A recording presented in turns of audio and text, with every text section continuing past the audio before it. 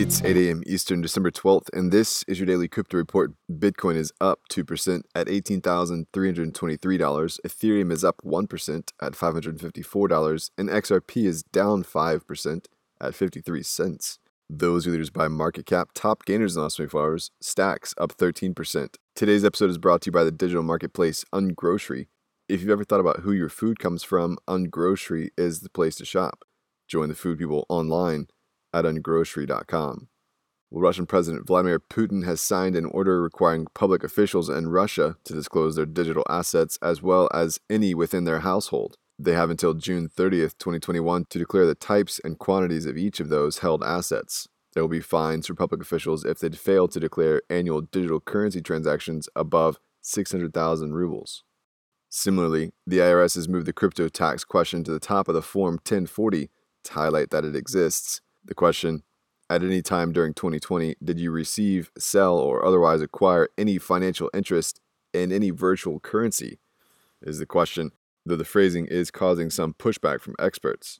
Their move highlights that the IRS means business, and they want their pound of flesh. The agency has been murky about crypto and taxes, and the rush towards taxing the space has led to lots of discrepancies and question marks due to the new use cases and novel functions of digital currencies, tokens, and stablecoins. Voices within the IRS have pushed for more clarity for years, with recent research demonstrating that the IRS audits the working poor more often than those in the upper echelon because it's cheaper and easier. That said, the IRS should have kept a closer eye on Amir El-Mani, aka Bruno Brock, who they just charged with tax evasion. El-Mani created Oyster Pearl, a blockchain protocol that went to ICO in 2017. El-Mani allegedly falsified his 2017 tax return and failed to file one in 2018, essentially pocketing millions of dollars, which he pushed through a shell company that hid how much he was making. According to the indictment filed with the Southern District Court of New York, El-Mani used $10 million in proceeds to buy multiple yachts where he stored gold bars. Ironic for someone working in the crypto space. He also purchased real estate and made extensive home renovations, as well as spending $1.6 million at a carbon fiber composite company. El-Mani wrapped up that Oyster Pearl protocol with an exit scam and is now facing years in prison.